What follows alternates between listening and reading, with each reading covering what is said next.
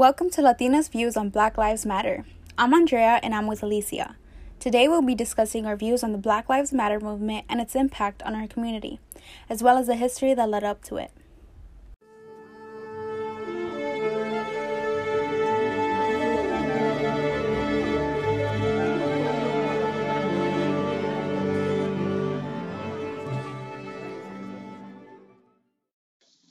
Hi everyone, I'm Alicia, and to begin, let's go over the basics. What are the principles of Black Lives Matter? The founders of the Black Lives Matter movement expect those who become part of the movement to practice diversity, globalism, empathy, and restorative justice. By that I mean that the Black Lives Matter movement is very inclusive. So anyone should be able to join the movement, regardless of ethnic background, age, gender, and sexuality. To join, however, one must be true with their intentions.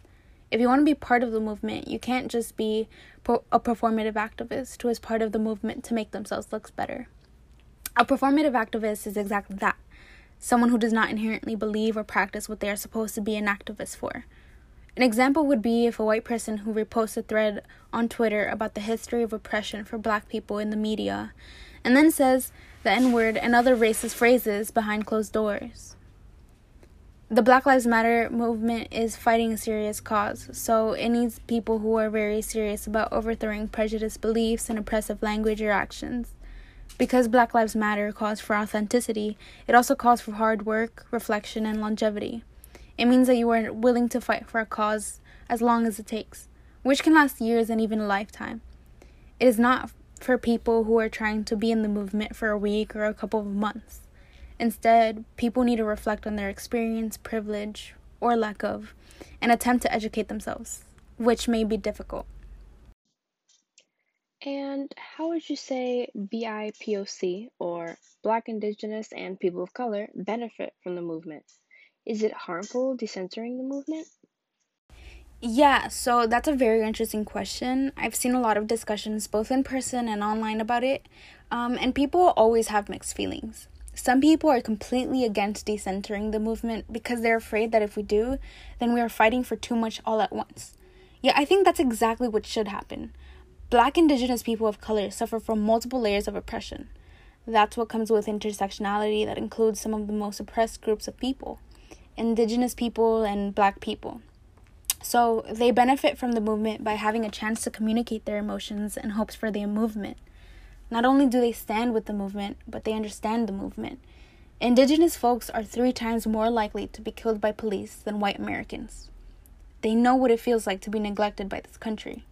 More than anything, this movement has benefited BIPOC by raising awareness about issues pertaining to their community, which allows them to get economic and social support.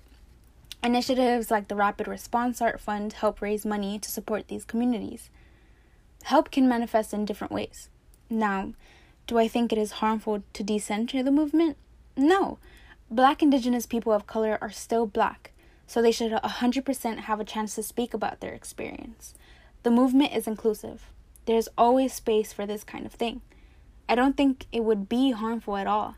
In fact, I think it's harmful not to do this because you kind of send this message that you can only fight for one thing at a time, when really the solutions for the movement are very complex. Moving on, because I don't want to ramble, what would you say are the origins of the Black Lives Matter movement? I'd like to know more about it, and maybe other people who are starting their activism journey will too. The phrase Black Lives Matter was actually created quite a long time ago. It started back in 2013 after George Zimmerman, the man responsible for Trayvon Martin's death, was acquitted, only 17 months after the tragedy happened. People went to Twitter and started tweeting this phrase in order to call attention to the issue. Black Lives Matter turned from a hashtag into an organization. There are 3 people responsible for this, one in which I actually share the same name, funny enough. The names are Alicia Garza, Patrisse Cullors, and Opal Tometi. Black Lives Matter was once just a hashtag, but now it is a strong organization with over 40 chapters throughout the nation. That's fascinating. I definitely remember that like it was yesterday. This is a bit more personal though. But how do you see anti-Blackness manifest in your own community? Even within communities of color, there is still extreme hatred for blackness. The Black and Latinx community has been mixed due to colonization, and even though you would expect another group of colored people to be sympathetic to the Black community's struggles, many Latinx often try their hardest to distance themselves from their Black and African roots. As a Puerto Rican woman, a common phrase that I've heard circulate our community is mejorar la raza, which means better or improve the race. Usually, this phrase is told in the context of telling young children or even adults to marry someone who is white or at least somebody with a lighter complexion, as if to get rid of any darkness in the bloodline. This idea is especially prominent in Dominican and Puerto Rican cultures where people try their hardest to deny their roots. I do have to ask, when you first heard about what was going on with the protests and such, what were your initial reactions towards the movement? Have they changed over time?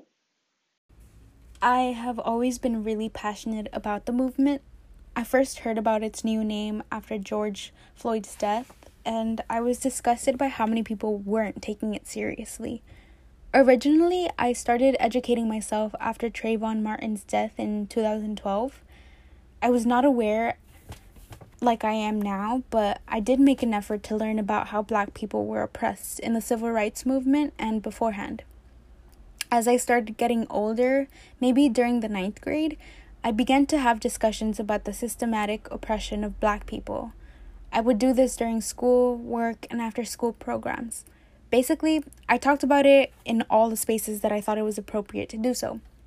I wanted to be more educated and to do more, but I didn't know how to do that other than educating myself and the people around me.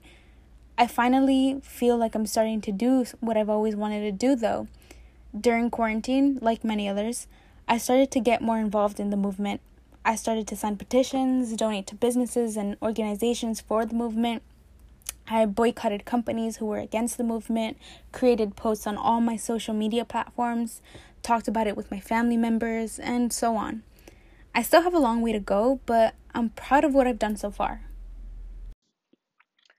I went through something similar as well. What are some important events, groups, or movements that paved the way for the Black Lives Matter movement? First of all, as crazy as it is to say, the pandemic allowed for a huge influx of supporters. People had a lot more free time because COVID-19 raised the unemployment rate in America. People started to work from home, students learned from home, and businesses had to cut their employees' hours.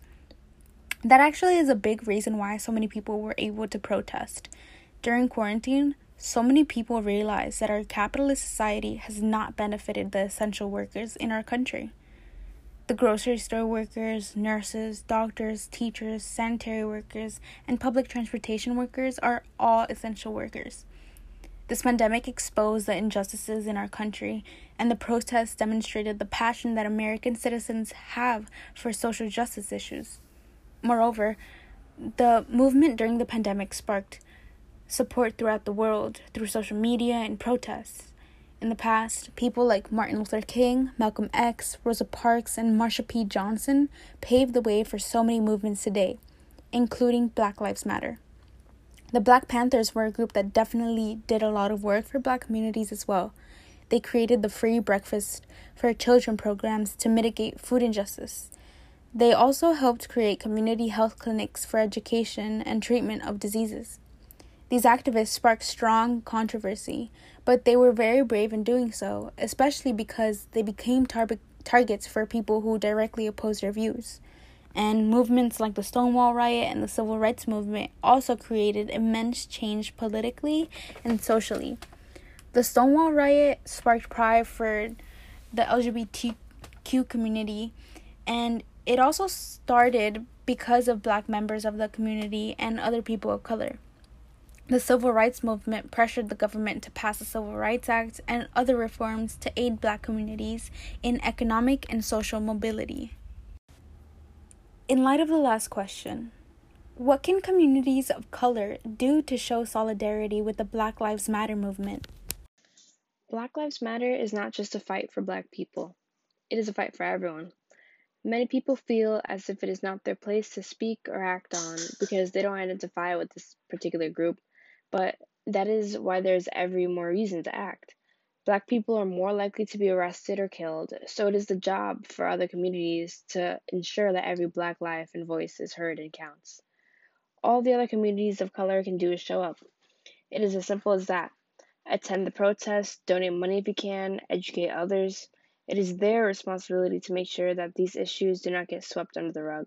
Show up and don't ever stop showing up. Fighting for what's right is a full-time job. To not be Black is to have the privilege to live your life and not having to worry about being killed simply because you are Black. I would have to agree with you on that. And we haven't talked about this really, but why do you think All Lives Matter or Blue Lives Matter are invalid? As with everything, there is always someone who gets upset. After Black Lives Matter became a well-known phrase, two other phrases started popping up as well. These phrases were All Lives Matter and Blue Lives Matter. Now let me tell you why both of these phrases are invalid. First of all, they were created simply to undermine the Black Lives Matter movement. Blue lives are in reference to cops, aka the ones who are notoriously known for disproportionately arresting and killing Black people. The thing about blue lives is that they don't exist. At the end of the day, police officers have the option to take off their uniforms and live their lives. Black people cannot change their skin. Plus, there are Black people a part of the police force. This argument simply does not make any sense. And for All Lives Matter is an unnecessary phrase. Because obviously all lives matter. But as of right now, our government and police force is not treating Black lives as if they do. There's a silent 2 at the end of Black Lives Matter. Black Lives Matter too. All lives will matter once Black Lives Matter.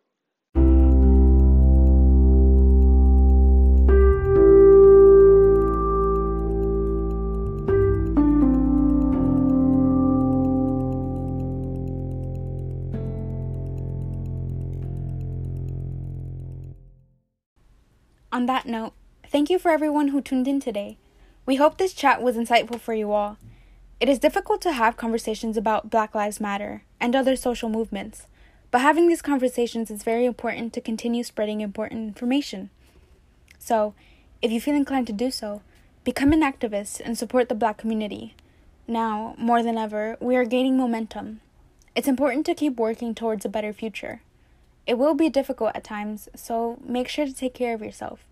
Take mental breaks and don't be so hard on yourself, especially if you're burned out. That just means that you're working really hard. And if you have any questions about the movement, do some research on social media. Google is always a friend too. You can also go on my Instagram account, which is Andrea_Emmy. That's ANDREA_EMMY. There, you'll find a Google Docs link with outstanding resources and important information on how to help, as well as background information. So, as always, stay safe. Thank you for that, Andrea. I couldn't have said it better myself. We want to give a big thank you for all of our listeners today. We encourage you to continue this conversation with your peers and family members as much as you can. We appreciate you for taking part in this conversation today. This is obviously not an easy conversation to have, but it is a necessary one. We want to give an even bigger thank you to our sponsors, Lyric and SYAP. We could not have done this without you. Thank you all for listening. This fight is nowhere near over, but we must continue it until the justice we seek is served. There is hope for a better future, and I have faith that this generation is going to change the world. Do your part in this fight for equality and hold yourself and others accountable. Remember, Black Lives Matter. Black Lives Matter today, Black Lives Matter tomorrow, and Black Lives Matter every single day.